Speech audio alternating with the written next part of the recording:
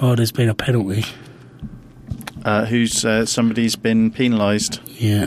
Why? What did they do? Hold on. Did they steal something, or is this a football thing? Are you talking of course, about it's a football thing. As I'm looking on the World Cup page on the BBC. Because it's World Cup season. It is World Cup season. You can only shoot World Cups for 31 days every 4. Oh, Muller's scored. Whereas apparently... Oh, it's 1-0 to Germany. Apparently you can shoot Brazilian teenagers all year round. Cognitive dissonance. Dissidents. You can shoot cognitive dissidents. That's true. Anytime you like. Because they're dissidents. They are dissidents and they deserve shooting. I went a long way away from the microphone there. There we go. Good. This is probably about where I'm going to be for most of the show. Are you happy with how we're recording? We're making a podcast. Is how the song would probably start. There'd be other words.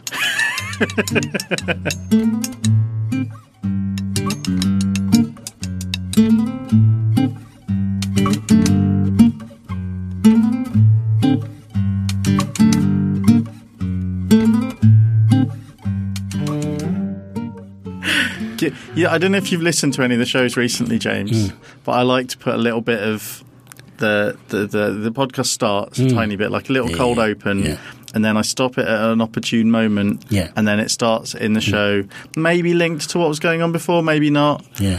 Sometimes you are so entertaining, thank you, that it's quite difficult to know when to cut off and go into the next. It's true for life, isn't it? It's true. It is true. I quite often don't know where to cut off. I've got performance anxiety now. My energy levels... I'm not going to be able to piss for weeks. My energy levels... I'm feeling the pull of entropy on me. Second law of thermodynamics. Yeah, I worried as to whether or not I got the word entropy right when I was thinking about it earlier on. So I looked it up, and apparently it means like 4 different things, and they're all quite different things. Yeah. But what I mean is my system is degrading. Yes. And I think it's got a natural tendency to degrading. I can't see it getting better. I can only see it getting worse. Unless there's a huge medical breakthrough in the next, say, 20, 30 years. That actually reverses. Maybe stem cell technology will reverse the ageing process. But then there comes a point, I think, as we said before, that sort of for people like us, life weighs so heavy on your shoulders after a point that actually maybe death would be a fucking blessing. Well, yeah.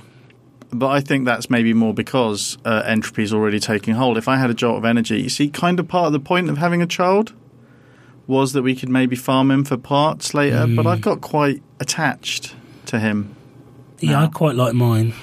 I'm feeling... I don't know, it was quite an emotional, quite a busy weekend, lots of fun, but by the end of it, I was very much ready to sleep.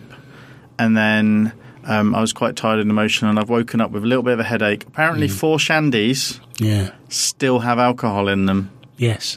Well, that's like 2 pints. Yeah, but I figured if I spread those 2 pints over 5 hours, I'd be okay. But apparently what actually happens is that at the same time, you're not really drinking anything else. So you're not taking in any other fluids. And you're getting more tired and disoriented. And it's been very humid and sweaty. Yeah, it was very humid and sweaty, and maybe it was we finally got round to my birthday celebration yesterday. Happy birthday, Nick. Thank you. I know this is all a surprise to you, but we finally got round to that, and it was nice and it was lovely, and there were lots of people there. And I'm always a little bit anxious because we weren't sure who was going to come. We knew there weren't going to be many people, and we didn't know what times everyone was going to be turning up, but at least I knew it was going to be people I knew. And there was going to be one wild card, which was a friend of ours who we haven't seen for a really long time was going to bring her boyfriend. It was going to be the first time we'd met him. So that was interesting because my tension isn't how I'm going to deal with strange people. It's how, and all of the people I know are strange. Hold on.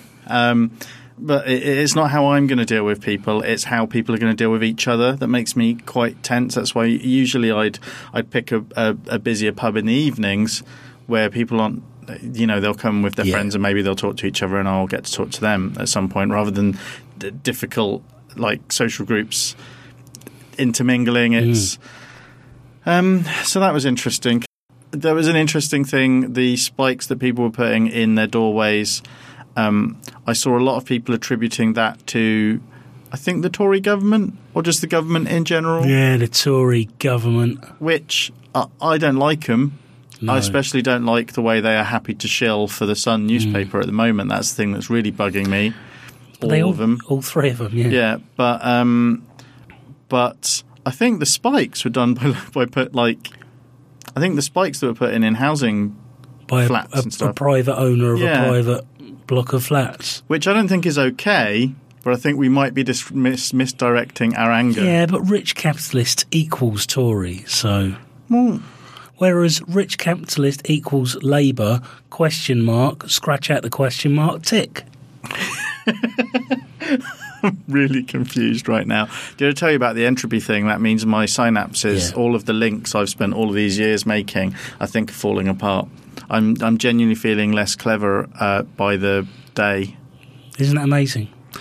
I once almost seriously fell out with a friend of mine who worked in a pub called the Guildhall Tavern in Winchester, who failed to phone me many years ago when Philippa Forrester came into the pub. We were in our early 20s then, and in my own deluded way, I thought, despite the fact I was with Nicola and very happy and in love, I thought that if I were to meet Philippa Forrester in real life, I would immediately, she'd fall in love with me and I'd be able to woo her.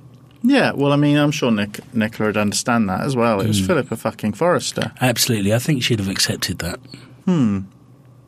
Maybe she could write in and tell us. I know she listens. I didn't meet Keith Chegwin once. That was a thing. When you didn't meet him, did he have or have not his pants on? He was in the middle of town doing a spot for some breakfast show. It wasn't even breakfast, so it was obviously like a pre-recorded thing, so that was a bit distressing. And one of my housemates thought it would be hilarious to take him a can of Top Deck Shandy. Oh, wow. Lemon and lime or standard shandy? I don't know, because the only thing more hilarious than Keith Chegwin is goading a recovering alcoholic with a shandy.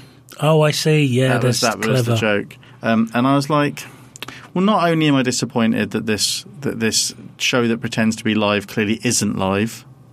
I think it must have been. Do you think it was the Big Breakfast? It might have been the one with Ian Lee.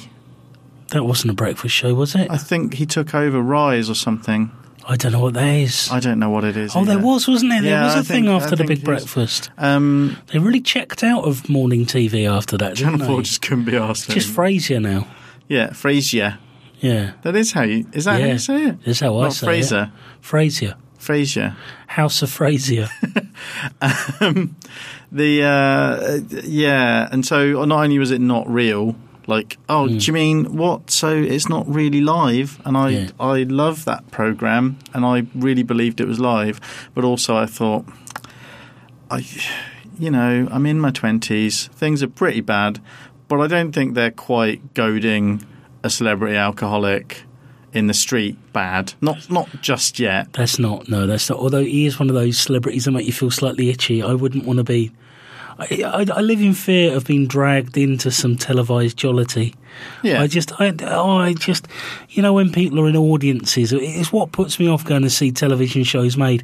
When people get involved in television shows, or as remember like NTV on Noel's House Party being a particularly traumatic time, just in case. What if that week it's our house and I'm going to be forced to pretend I'm jolly in front of the nation when really I'm embarrassed and I fear the judgment of strangers on the street. The thought of 15 million people judging me is crushing, quite honest with you. Yeah, I've never seen the funny side of any of that stuff. No, but then we're like that. Pronunciation, got me thinking about something quite interesting. I was watching the World Cup. Were you? Over the weekend. You surprise and astound me. I'm very tired on Saturday. The reason I was a bit hazy when I got to your soiree on Sunday is there was 11 hours of football on Saturday evening. First match started at 5 p.m. The final one started at 2. It was light when I went to bed Sunday morning, which I haven't done for a very long time, which is very nice. And I only got about 4 hours sleep, so my daughter wanted to wake me up to give me my card and my goggles, more of which later. But I was watching, I think it was the Colombia game, and there was a player called, it was very good, called James Rodriguez. I was like, oh, he's very good, he's very excited. He scored a goal and he reeled away, and on the back of his shirt he had the word James written. This is very strange. Apparently, in South America, James is pronounced James. Really? So from now on... You want me to call you James? I'd quite like to be called James. Okay, I'm going to do that. James. James. James. Yeah. A lot of people were complaining about... the Greeks were terrible, by the way. Henri... Is it Henri Thierry's... Thierry Henry's accent, or the way he was talking. And I was like... I don't know who they're talking about. This name is familiar to me. I think he's quite attractive, isn't he? He is. Thierry Henry's been excellent on the World Cup. Phil Neville, possibly, they were complaining about the way he was talking. People were complaining about him, but a few people were also talking about the other chap. I think people were just complaining. Was it Fabio Cannavaro? No, I don't think it was him who was complaining. Well, I'm not sure he'd be able to complain. He's one of the ITV pundits. Wonderful footballer. He's a World Cup winner in 2006 with Italy. He won a whole... Just the team was just him. Well, I think he captained that team. Okay. Virtually incapable of forming a cogent thought in English. Not his fault. English isn't his first language. And frankly, if I was given a meal ticket by an Italian TV station to go out and summarise for them in Rio... I don't give a monkeys. I can't speak Italian, but I'm still going to chip up. Would you do it in the accent like that footballer did? The other footballer Steve McLaren or Joey Barton? I don't know. He was on French TV, and so Joey he was Barton. talking in the French accent. That's hilarious. But do you know what's weird to me? Right, people found McLaren and Barton, because Steve McLaren did it in a kind of pigeony sort of Dutch accent. Joey Barton in a French accent. But I remember when I worked in a hotel when I was young, and everyone sort of adopted this mid-European accent. It's how everyone spoke to each other. Because I guess what you don't realise is where you're speaking to groups of people from different parts of Europe, because, you had Spanish people, French people, German people, were typically working, a couple of Swedish people working there. It was quite a cosmopolitan place to work. But there was no shared accent, and the only shared... as such, and the only shared language was English. So to be able to communicate clearly, you had to kind of neutralise your accent. Right, that's interesting. So, and it wasn't patronising, it wasn't taking the piss. It was like, so you could be understood really clearly. You end up, if you're communicating in English, you end up adopting this strange accent to be able to sort of speak in a manner that they're going to understand. Because I think a lot of the guys that I work with learn English at home, learn English back in their homes. Mm-hmm. So therefore, the people they spoke English to had the accent from whichever country they came from. So there was this weird neutralisation of accent. Because I remember Olivier, the sous chef, was French, spoke excellent English. But even he kind of changed up his accent when he was talking to those who were struggling with the language a little more, to this weird mid-European sort of... How weird. It was very, very strange. Professional kitchens are really weird, though. It's not... I'm not... At this point, I'm not even sure I could recreate how it sounded as well. It's sort of... But I remember we all did it. My head's been ticking over on accents, and it's just not. It's not even worth me trying. But I noticed after a little bit of this, someone tweeted something along the lines of, all of those people who are slagging off Thierry Henry should just remember that he's speaking in a second language beautifully, which is pretty amazing. It's just pretty amazing. Terry Henry's because English people just don't. We hardly speak. And the thing that does my head in about Terry Henry is not only does he speak really eloquently about the game, but his accent is genuinely beautiful. He's got a lovely speaking voice. Can you do his accent? I can't. No, it's too beautiful. Because you only really do ugly accents. I do. I cannot do a beautiful French accent. See, it's so beautiful. I can't do it. I think it's nice. It just sounds like your nose is a bit blocked. It's fine. Yeah, I fall in love with him a little bit every time he opens his mouth. I can understand That's what she that. said. I don't. No, I can understand that. Good. That makes sense. I feel that way a little bit about James Dean, but we've talked about that. And Stoyer. Can I ask you, and this is a bit of a non sequitur, Yeah. can I ask you a question about Yes. pimples? What's the question? As a grown man, Yeah. can I ask you about pimples? I had a pimple last couple of days, a zit, Yeah. as it were, that grew in a way that I've never had a zit grow before. I had quite a lot as a teen. I was lucky. The zit phase only lasted a couple of years. It wasn't ages. Got really bad for a bit and then cleared up quite nicely. But yeah, I had a zit this week in a place I'd never had it before. My nose started feeling sore. Oh, no. Like the outside, the bottom of the side of the Yeah. nostril started feeling a bit sore. And I'm like, I was waiting for ages and ages for a head to appear on the outside of the nostril.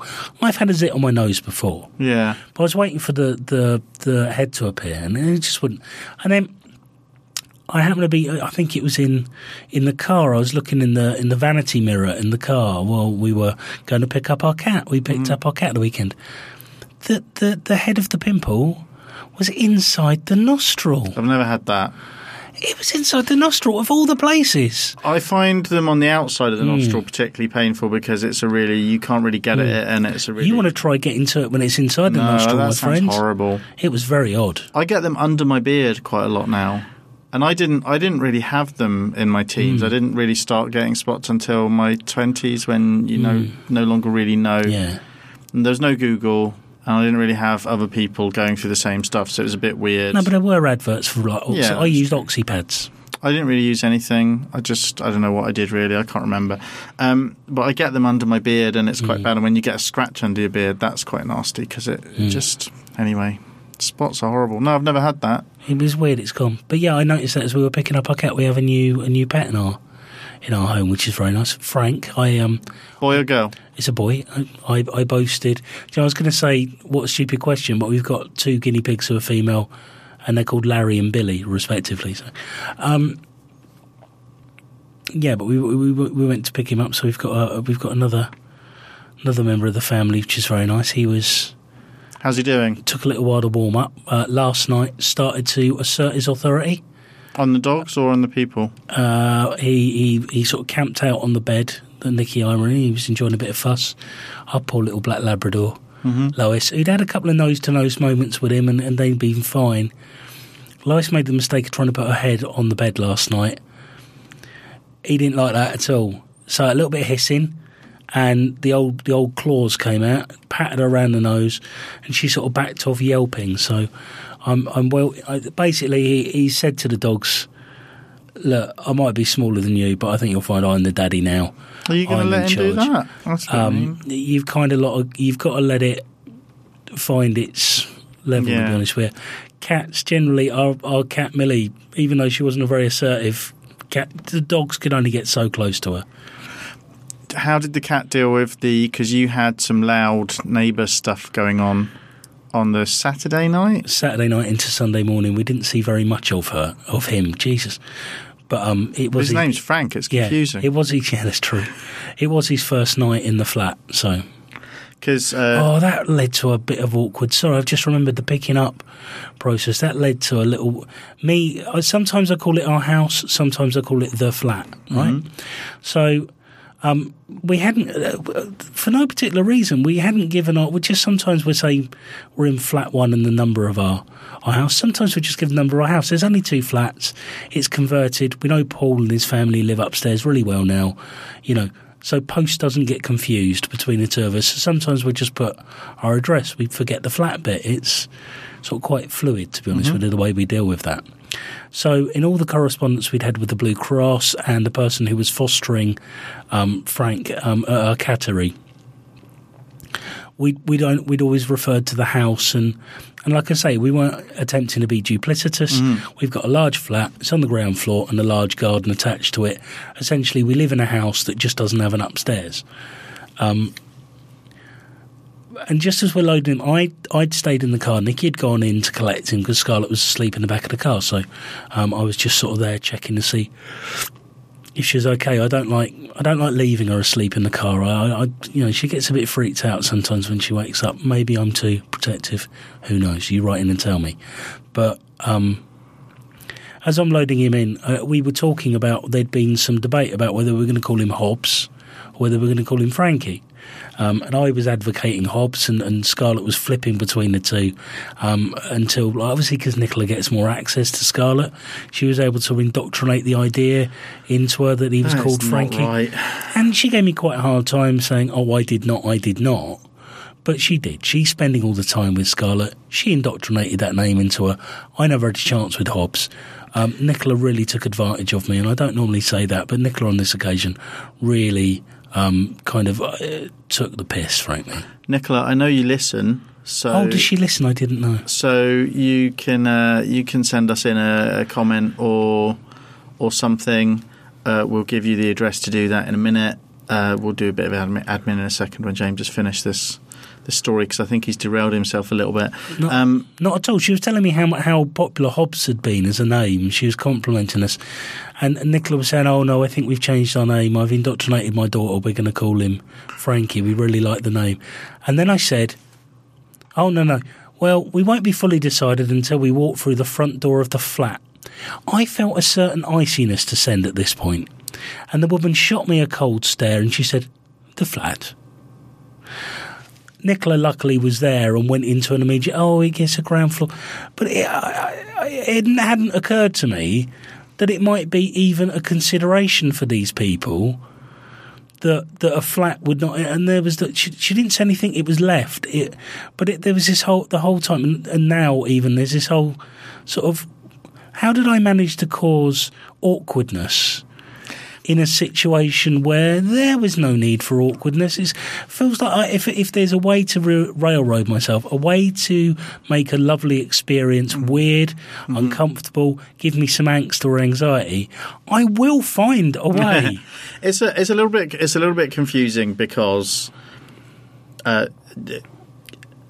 I don't know what the terms of you getting the cat were, but if it's an outdoor cat, there's going to be something in there about if it's a cat that's used to going outdoors, they wouldn't necessarily want it to go into a house with. And flat has connotations, even though you're in it, and you know that anyway. But even though it's, because I've thought that when you referred to it, because I didn't think of your place as a flat. It's quite a decent size for a flat. It's more like a ground floor maisonette. Yes, that's what I'd say. Or I can see why you'd call it a house, because you've got easy access. It's like one front door. Yeah. That's why it's a flat. You've got the garden. And right, it's a maisonette if it's got two different... Yeah, it's a maisonette has its own front door. So, I can see that. But I don't think you're necessarily at fault. I think that's just one of those things that's going to happen. As we have more diverse lifestyles and living situations and ways that developers have tried to make extra money out of simple houses, we're going to find that sort of thing happening more and more. The best thing, though, he has bonded really quickly with Scarlett. He's taken to sleeping under her bed. He was making a fuss of her last night after she went to bed and laid on her bed for a little bit. So that's really nice. Not on her face, though. No, that's babies. Right. Scarlett is old enough. Do you know what, Nikki was kind of worried about the cat being in Scarlett's room. It's because they like to eat their souls. That's true. They eat our souls. Yeah, they eat our souls. But so do I. I hate cows.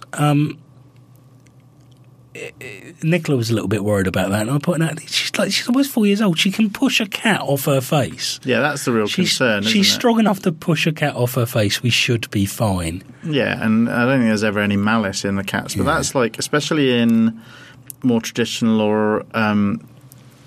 I think there was a concern when people in our family started getting a concern in the extended family when people in our family started getting dogs and cats and stuff about exactly that stuff. Yeah, our dogs have never eaten our baby. Our cat has never sat.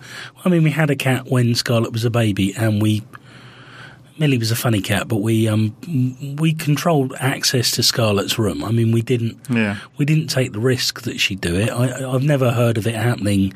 Apart from apocryphally, but not with especially not with a cat that doesn't really like to get around that much. And Millie was a funny one, though. She was fucking hilarious. She was very strange. She had a very wry but very blue sense of humour. She's a very Ryan blue cat. Yeah, a little bit racist sometimes as well. I think when she'd had a couple of drinks, the humour got a bit racist, which made me feel uncomfortable. In your house, But in the end, we killed her. So, we paid for a man to kill her. So ultimately, we had the last laugh. We had a similar conversation talking about. We went and looked at one of the things we did at the weekend was some friends were down. There was a DFS sale at DFS, and we are thinking DFS, and we're thinking of buying a new sofa when we move into a new house because our sofa's a bit shit. Yeah. And so the concern, there was a concern about the dogs. We had to make decisions about whether or not we were going to get. Don't have them put down. Not just because you're getting a. But about getting the sofas treated. If we did buy them, we haven't made a decision on that yet. But so we were talking about it after. We were talking about it there, and we were talking about it afterwards. We'd probably be getting it financed, like you pay over 4 years or whatever. And God, that indoctrination from the 90s really took hold, didn't it? It's interest free though. Yeah, no one ever saves up, do they? So we were talking about that, and we were talking about whether it'd be good for Noah and if the dogs would be all right with it. And once we got in the car afterwards, Amy and I sort of said to each other, I think we picked very different ways to say the same thing, but we both admitted to each other and our friends that the whole time we were talking about having this sofa for at least 4 years, while also talking about the dogs, we were both quite conscious that Anya might not be around for all of that period, the Dalmatian. She's the older one. And every time we talk about a length of time and plans, we've kind of got that in the back of our head because she's, I think, 10 now. Jesus, really? And pedigree dogs like Dalmatians don't always last that long. So that's quite depressing. I can joke about it, but I think I'll probably be in bits. Like if we're podcasting around the time that happens. I would suggest that you probably do the same thing that I would intend to do. I think if anything happened to Coda and Lois, or when anything happens to Coda and Lois, I'll probably take a short hiatus. Cause I might have to. I act very glibly about our dogs, but I love them very deeply. They are such a part of our family. I was in the. I think we have kind of different day-to-day relationships with our dogs. I think I'm a little bit more matter-of-fact and maybe a bit stricter with Artie. Maybe. I don't know if that's unfair because then I don't see you in the house when. Oh, I shout at them. They annoy the shit out of me when you're alone. But I love them deeply. They're such sweet animals. Anya was. I've had her since she was born. Yeah. So I don't know if I've told the story on the podcast before, but I was in a relationship with a girl who had a female Dalmatian. While we were with each other, were you the sire? No, we knew someone else who we used to see at the park where you walk your dogs, I think, actually. It's called Fremantle Lake Park, yes. Southampton fans. And they had a male Dalmatian. He was stupid, but he was a very handsome dog, and they maybe wanted to breed with him before they got him done and all that. So literally we had the litter, and it was a litter of 12 pups, and Anya was the smallest, and she wasn't breathing when she came out and stuff like that. So she was always going to be the one. She couldn't feed herself because she couldn't really compete with the other pups. So she was always going to be the one we kept. Yeah. But then when we broke up, like almost when my girlfriend at the time and I broke up, which was almost a year later, and Anya was still a bit of a wreck. She wouldn't really go to the toilet when we went for walks and stuff. Yeah. She'd only ever go to the toilet in the house, and she was a bit of a nightmare. But at that point, we had the mother dog and the baby dog, and that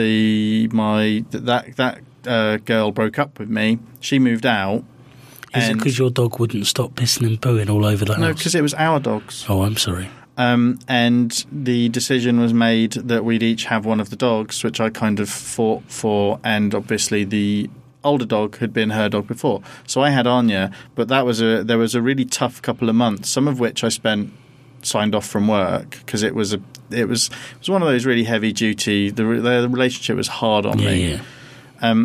So, and we ended up living in just this one room of this house for like a couple of weeks before moving, and then it was just me and the dog, and literally it was just us for ages. And so that's kind of the relationship I have with Anya. She's a bit stupid and she can be annoying sometimes, but my relationship with her isn't. She's been a constant. It makes it sound a little. I'm conscious now that I'm telling this story that it makes it sound a little bit like there was some comfort taking. I only got emotional comfort from her. There was no dodgy stuff, no sexual. That was such a lovely. That was such. I've never heard you talk about Anya in quite that manner before.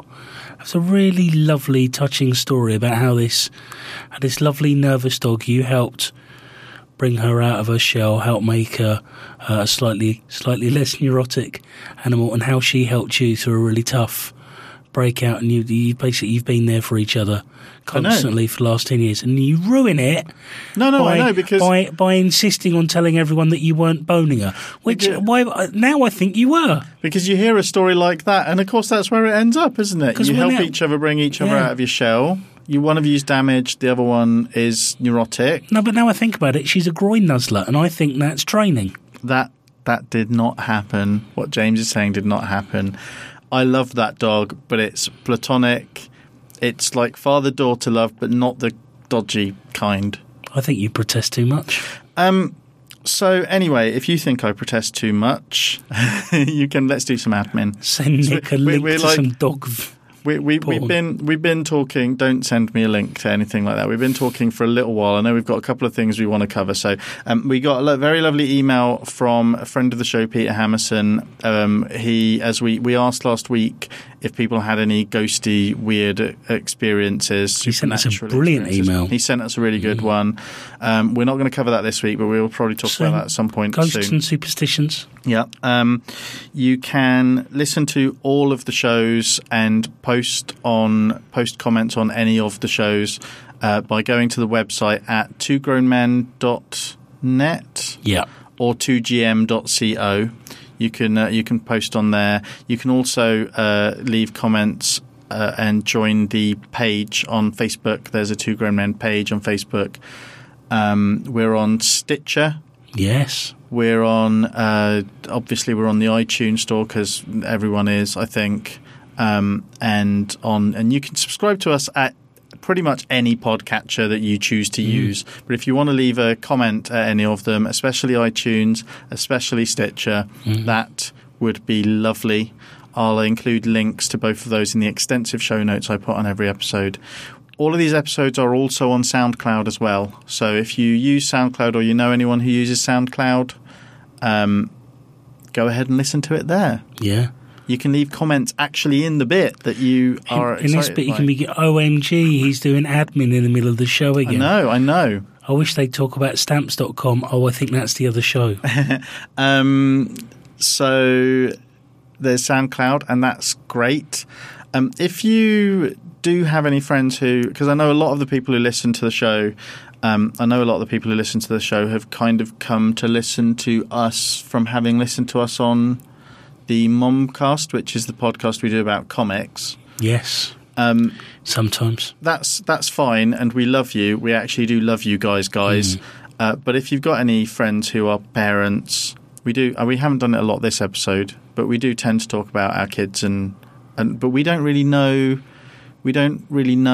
any social groups of parents or fathers or anything like that. And every time I was looking on Reddit today, I was having a look on Reddit, and I almost went on to there's a subreddit called Men's Rights. Oh. And the thing is that it's kind of like when you see an England flag on someone's front lawn. It should just mean that they're quite happy to live where they live, or they want, or in the case of men's rights, that maybe they want to help people understand about health concerns and how to be better men. and better fathers and stuff like that. But unfortunately, there's a stigma attached to that. And I don't really know, and James and I are going to talk about something in a minute, a site that he's found, that it shouldn't be the case. But the second I saw the link that he gave me, the minute you see anything about fatherhood, there's always this little alarm bell ringing in the back of my head that, like, oh, is this going to be one of those things where there are, like, of every 10 people who are involved in this organisation, 9 of them dress up as superheroes and try and get custody to their kids, and the 10th one is a rampant misogynist. See, now it's funny because I know what you mean. I have the same sort of the England fag thing, you know. The England fag thing. Flag thing. Okay, right. Flag is what I said. It's always all BNP, EDL. Yeah. Oh, no, the World Cup's on. And it's the same for me with men's rights groups. I didn't have the same association with that when I sent it to you and didn't think about it, because I'd come to it from gov.uk. Mm-hmm. So I knew it was and it's a .org. Mm-hmm. So I knew it was a government organisation. I can understand. Do you know the trouble I had sending that to you? I first tried to DM it to you. DMs don't allow links anymore. They really don't. No, but it doesn't tell you that's why your DM isn't going through. No, well, I worked it out, so I texted it to you in the end, and then I just told everyone what the link was because I moaned about it on Twitter, and now I completely forget what it's called. But it was an interesting resource. I didn't have as much time as I'd hoped to have a look at it when I sent it. Shall I tell the link? It's all the W's .modernfatherhood.org, all one word. And the front page of it, I went there, and the front page of it is largely, there's some interesting statistics and they're quite nicely graphically presented. There's some really nice infographics on there. There was nothing on the front page that, you see, this is how, and we've talked about this a little bit before, and it's almost edging into political correctness gone mad territory, but the way I there was still, looking at all of these stats, in the back of my head I was thinking, I'm going to have to do too much reading into this site to make sure that these aren't just, you can say anything you want with stats. Again, it's funny. I didn't do, is it these three? I've forgotten. It was actually the National Office of Statistics I started off at. Yeah. So I wasn't so keen on the fact checking. I assumed that the National Office of, see, that's a big assumption. I assume that the National Office of Statistics, when they link to facts, fact check the facts. Yeah. And so, and at that point it stopped being about my men's rights concerns, and started being about my is this a David Cameron, the Christian family type unit type thing. I don't think that's the case now. I'm just saying these are what the world has done to me now. I was looking at it thinking, I naturally distrust everything I'm reading here. This is not good. But it's quite an interesting site, and I followed a couple of the links off from the front page. It by no means means anything, but the 2 blog posts I first found my way to are both written by women. And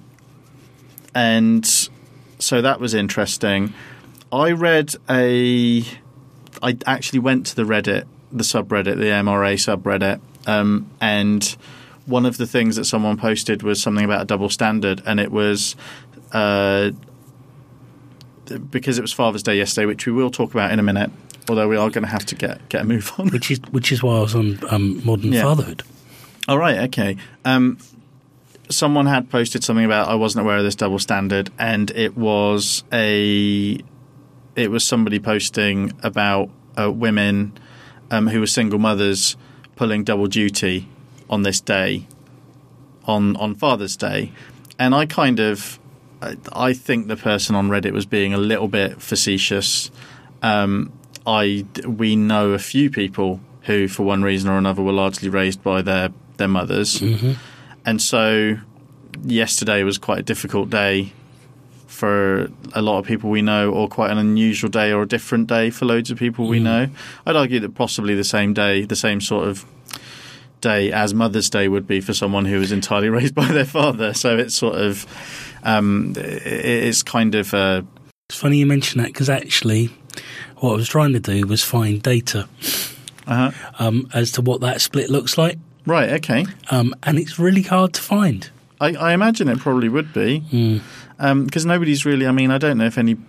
One of the things that's interesting about some of the stuff I read on the site was they were largely talking about, and this is something that always I normally see as quite a positive thing, they were kind of... people were talking about how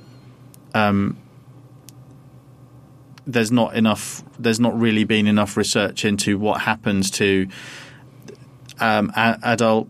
adults in a situation where a couple splits and they've got a child. Like, it's one of those things that's always been it's not really an ethical hot potato, it's a political hot potato. You get people using the not deconstruction, the dissolution of couples and the dissolution of families as a political hot potato that they can use, saying, "Oh, the family is falling apart," and I think Cameron in particular is really campaigning on he wants to push for family thingies. And to be fair, I mean, even sort of singling out Cameron's a bit dangerous because it's Middle England catnip. So they all do it. You know, everyone wants to. It's like the whole hard-working families, you know, all that sort of thing. Everyone in that large middle ground wants to identify with being a good family. Yeah, you know, there's social cachet around that, isn't there? We still, as a, you know, we are still a bit sort of Daily Mail centric when it comes to non-traditional families in this country. So obviously all the politicians want to rush towards families because, you know, that's a positive thing that the majority of people want to identify with. And but what a couple of these blog posts I've read kind of indicated is that despite the fact that lots of people talk about it all the time, there's very little research actually done into what the impact is on what the actual impact is on statistically on adults and on the kids in those situations. It's funny you talk about that because actually one of the things I wanted to do was get some hard data to back up some of the anecdotal evidence I was seeing on Twitter on Father's Day. And that's what we're talking about. Father's Day, obviously, it was your first one. Yeah. I hope you were given a nice gift. Did you get a card and a gift? I was given a card because it was kind of my birthday the week before, sure. and I don't really. I've always thought of Father's Day as just a kind of. I don't know what the tradition of it is, but I've always felt like it's just kind of an ancillary thing to Mother's Day, really. For some reason, I've just always had that in my head that Mother's Day feels like a much more traditional thing, and Father's Day seems like another one. But I even kind of think that Mother's Day is a little bit bullshitty. So it's sort of, and that I think that says an awful lot about the way fathers, and especially for. I'm not even sure that that's changing. I was going to say, especially for our generation, I think it's changed a little bit, but it's very interesting. I was looking through some stats which I left at work about fathers, and it was about fathers who were in couples, fathers who are lone fathers, mothers who are in couples, and lone mothers, about kind of like kids' emotional needs and stuff. So how often do you play with them? How often do you go out? How often do you give them cuddles? How often do you praise them?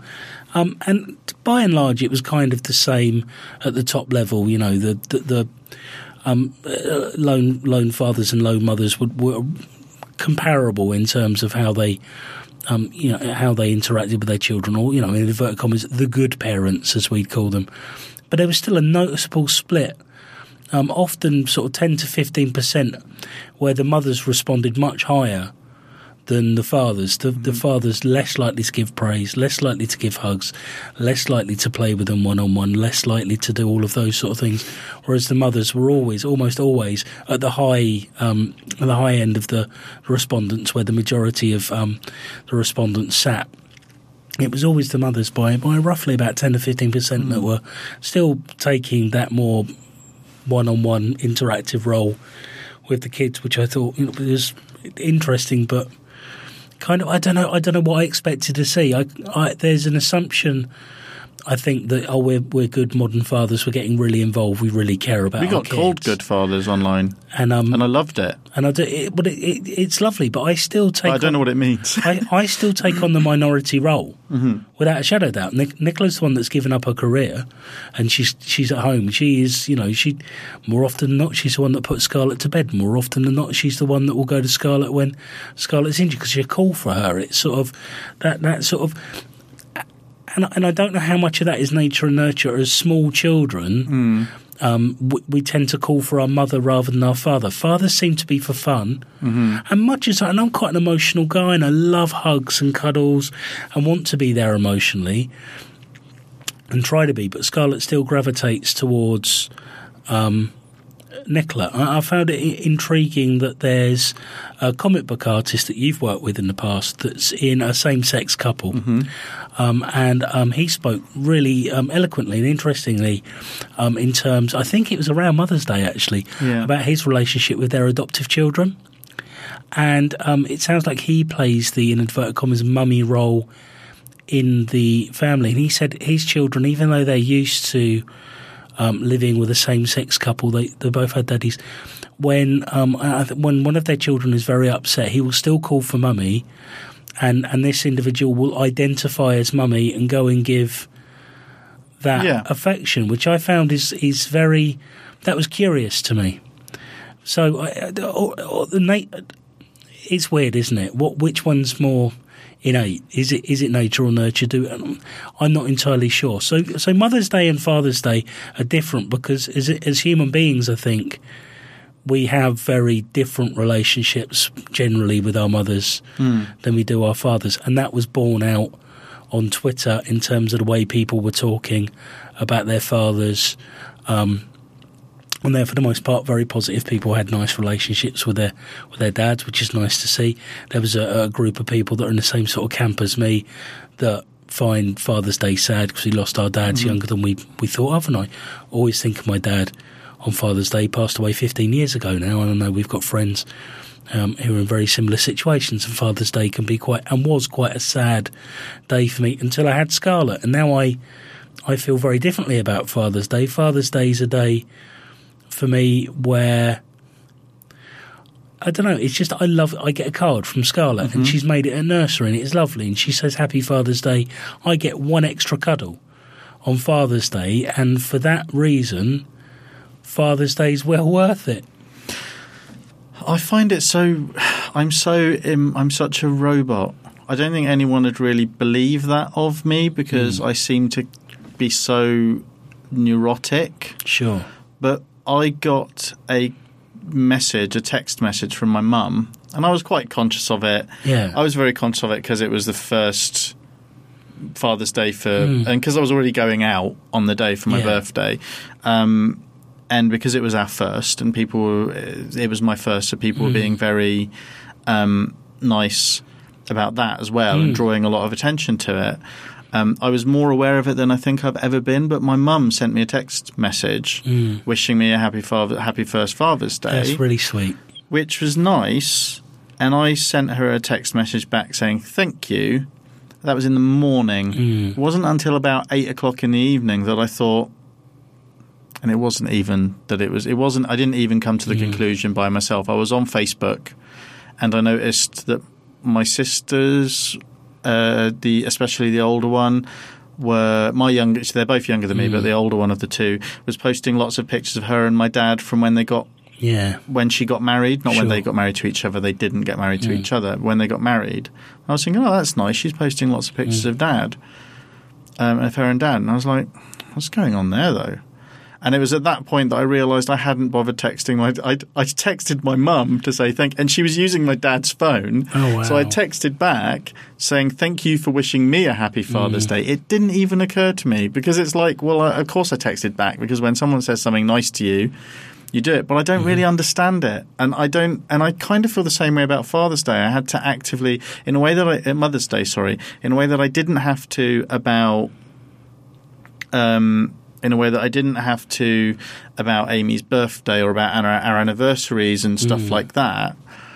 I had to actually remind myself to do something for Mother's Day, even though it was her first one, because the they seem quite arbitrary to me these days. Of course they are. I can't make a connection, and if I can't make a connection, if my pattern recognition doesn't come into place with actual relationships and stuff, I have a lot of trouble giving a damn. I think it's fun to see them as what they're Hallmark holidays, without a shadow of a doubt. And I think it's not unhealthy to be a little bit cynical about them. That's fine. I sort of don't have any expectations.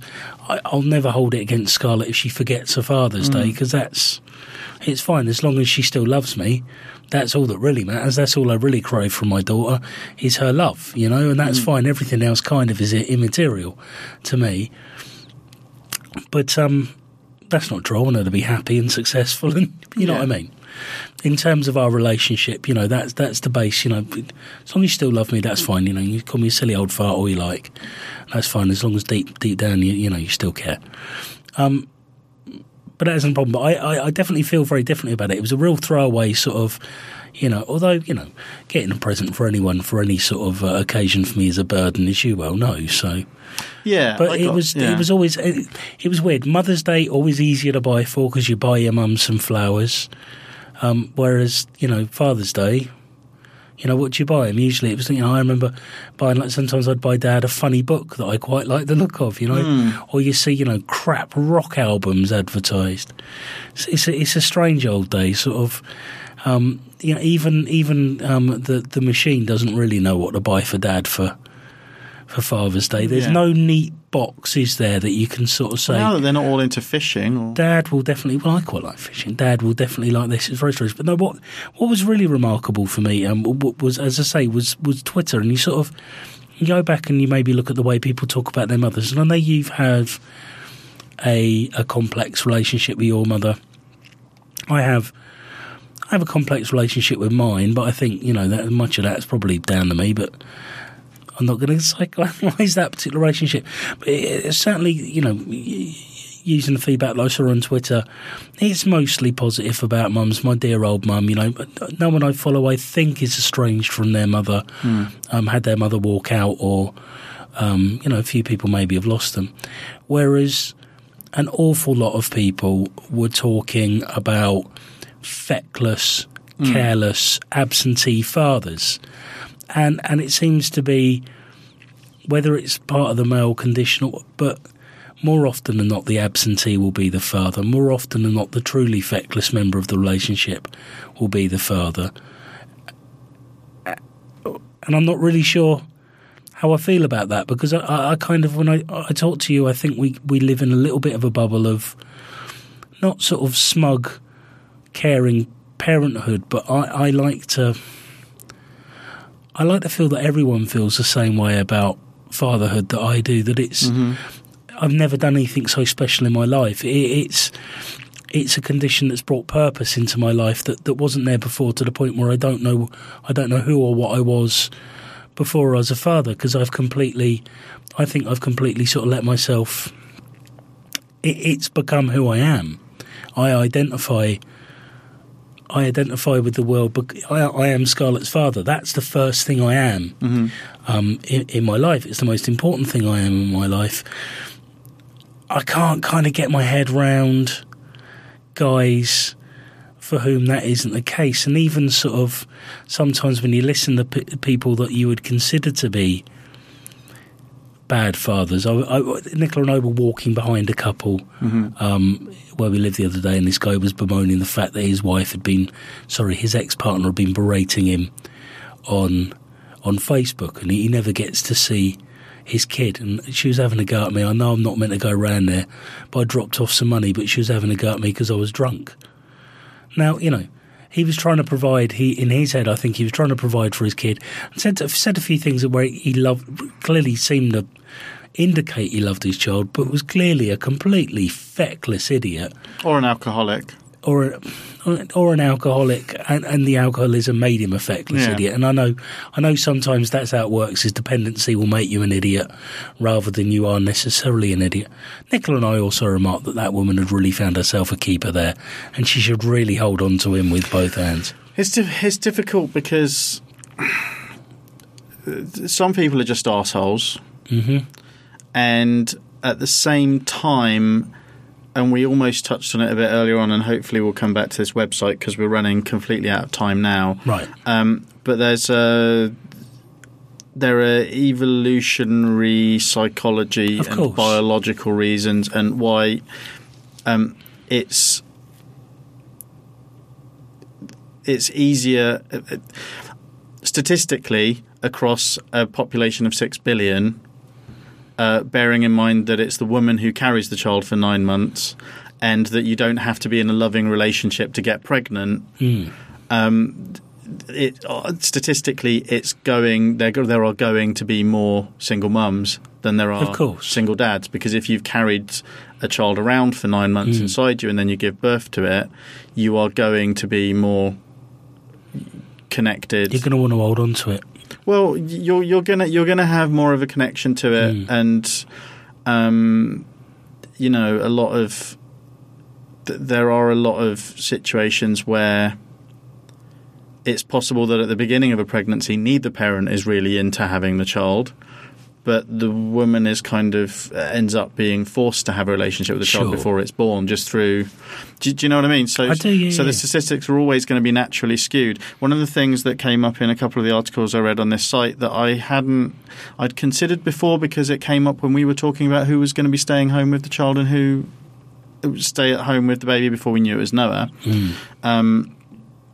and who was going to be staying at work, was either because men are on balance paid more than women, or which is one of the drivers for the man being the one who stays at work, or the fact that it's only recently been a thing that that the maternity leave can be transferred to the man. That's quite a recent thing. But at the same time, sometimes I think it's something I've said before, that patriarchy is a trap for men as well as it is for women. Sure. So the fathers are always seen, traditionally they're always seen as, I love my dad, but he used to go into the back room. He'd come home from work, go into the back room, smoke his pipe, maybe go into the shed. We'd see him before bed, and we'd see him at dinner or whatever. And but I don't know about you. Even for our generation, good dads were still absentee. My dad, exactly, more often than not, you wouldn't see him, and when you did see him, he was pissed. Well, but that's I think part of that is that there's it. It's supposed to be naturally in the male character that they're not as bothered about kids. Yeah, but certainly from my experience, I've seen that everything is pushing you to take that role and to treat the baby looking after role as the woman's territory. Not just in like the kitchen, not like the kitchen is the woman's territory, but like, I won't let Nicola anywhere near us. But like that idea that you're supposed to leave that to her, that it isn't really your place. You're allowed to go over to the baby once you're invited, but that all sounds very specific, like it's actually a discussion that happens. But I think that if I feel sometimes like if I wasn't quite forceful about spending equal time, trying to spend equal time with Noah, certainly if we hadn't been bottle feeding, so I could take the evening shift, I'd have been pushed into that sideline position, not because that's what Amy wants, but just because that's what happens. That's how men sometimes feel. There's that thing which I've observed as a real thing, even though I find it crazy because I had experience of babies when I was quite young. That, although I'm kind of weirded out that a lot of women are like this as well, that men feel weird about holding very small babies because they're worried they're going to drop it. Well, they're very fragile. They are very fragile, but we probably handle things that are more fragile than babies all the time and don't think twice about it. That's but a glass doesn't die if you drop it. To be fair, but I mean it does, but a glass isn't sentient. But you know what I mean. Yeah, I do. A man is perfectly capable of holding a baby and not dropping it and not hurting it. But we are led to believe by this patriarchy trap that we're all in that we are somehow clumsy and not very good at that domestic stuff anyway, that we should just leave it. And as much as the advertising and media and culture is all weighted against women in that regard, there are probably as few adverts that have women being complete, that aren't tampon adverts, that have women as self-actualized, like people who can go out and do anything they want. There are probably about as few of those as there are of men in a domestic setting where the man isn't just shit at it. You call it a trap, though. I mean, it's not really. It's an excuse, isn't it? I don't know. I think it can be. Well, I'm sure it can. I'm sure there are lots of men who are quite happy with it. But you and I mean, most men that I can think of that fulfil traditional male roles where they don't really do very much around the house, perfectly fucking educated enough to know that they're taking the piss. And, they're not trapped, they're taking the piss. I think we live in a society now where there's very little excuse for this sort of sticking to traditional gender roles. So what you're saying is the majority of blokes are quite happy to be stuck in traditional gender roles, which you're right about. No, I'm saying there are too many of them. I don't think you and I fall into that. I don't think we're happy to stay. But I think you'd find that the majority of women, certainly not the people we hear about, but the majority of women are quite happy to believe that men are shit at housework and all of that extra stuff as well. I know individuals like that as well. So it's sort of, yeah, you're right. There are a lot of men who use it as an excuse, but there are also a lot of women who use it as an excuse as well. That doesn't mean it isn't fucked. And the truth of it is, it's a bunch of systems that existed before you and I were even born that we are now stuck with. Yeah. So that's what I mean when I say it's a trap. That's kind of what I mean. But then we've spoken about this before. It's sort of the backgrounds we come from. A phrase I hear: "You think too much," and it's this whole thing of sticking in these sort of staid old traditional roles. Is we don't have to think about it. You don't have to think what you're doing. You don't have to think about what you're doing, and that's not good enough for me. It's not everyone should think a little bit more, and it's not too much. You should think a little bit more about what you're doing and why you're doing it. Maybe not to the degree I do. That's fine, but certainly when it comes to traditional gender roles, because I think for fathers, especially, and I'm going to be biased towards this because I'm a man, but if you're fulfilling a traditional gender role as a father, I think you're missing out on too much. Maybe it is a trap. Maybe you are right. Maybe I've talked myself around. And I've had conversations with uncles where their own kids didn't believe them when they said they'd wish they'd spent more time like doing baby cuddling and changing nappies and stuff. Yeah. But it was even harder for people to you and I are in a position of privilege where we can say, well, I don't give a fuck what my parents think or what my male cousins or male friends think. I'm going to be a hands-on dad. I don't care. I'm not bothered if it seems unmasculine or something like that. But that pressure sits a lot more heavily on a lot of people than it does on us. Maybe. You and I were never going to be macho men, No. Much as I might like to try and play at it sometimes when I don't know people. But I think mate. Well, this website's quite interesting. There's a lot of stuff about that. Well, we'll have a little look there. I think there's possibly stuff to talk about on there without a shadow of a doubt. So we'll go to another. But that was Father's Day. I hope, and if you are a father, I hope you had a lovely day. If you're not, I hope you had a pleasant day with your father. And if, like me, you don't have one, then it wasn't too testing or trying for you. It's okay not to have given a shit one way or the other as well. Okay. I think. I'm just telling people who have been made to feel bad because they don't give a shit one way or the other about it. Unless you're future Noah and future Scarlett, in which case, give Daddy a card and a cuddle. I don't have to buy a present. In fact, don't even have to buy a card, a cuddle. Isn't Do Father's Day a part of this? Is it too much to call me Scarlett? Isn't Father's Day part of this, though? Isn't Father's Day like Valentine's Day? With Valentine's Day, we don't have the slightest trouble with saying, well, there shouldn't be just one fucking day where I act like I care about my partner. I should do all the time. That's fair. I think. I don't know. What I'm saying is I want Noah to be buying me fucking presents all the time. I was very pleased with my brother. I got some goggles.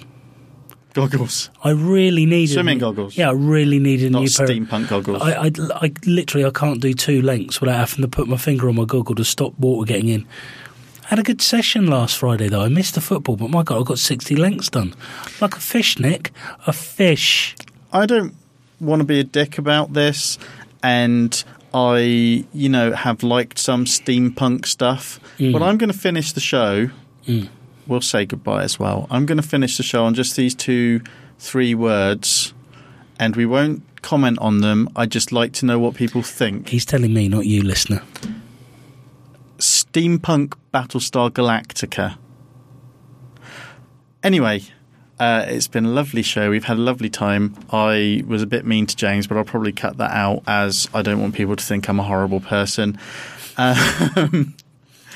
Thank you, listener. You're awesome. Bye-bye. Bye-bye.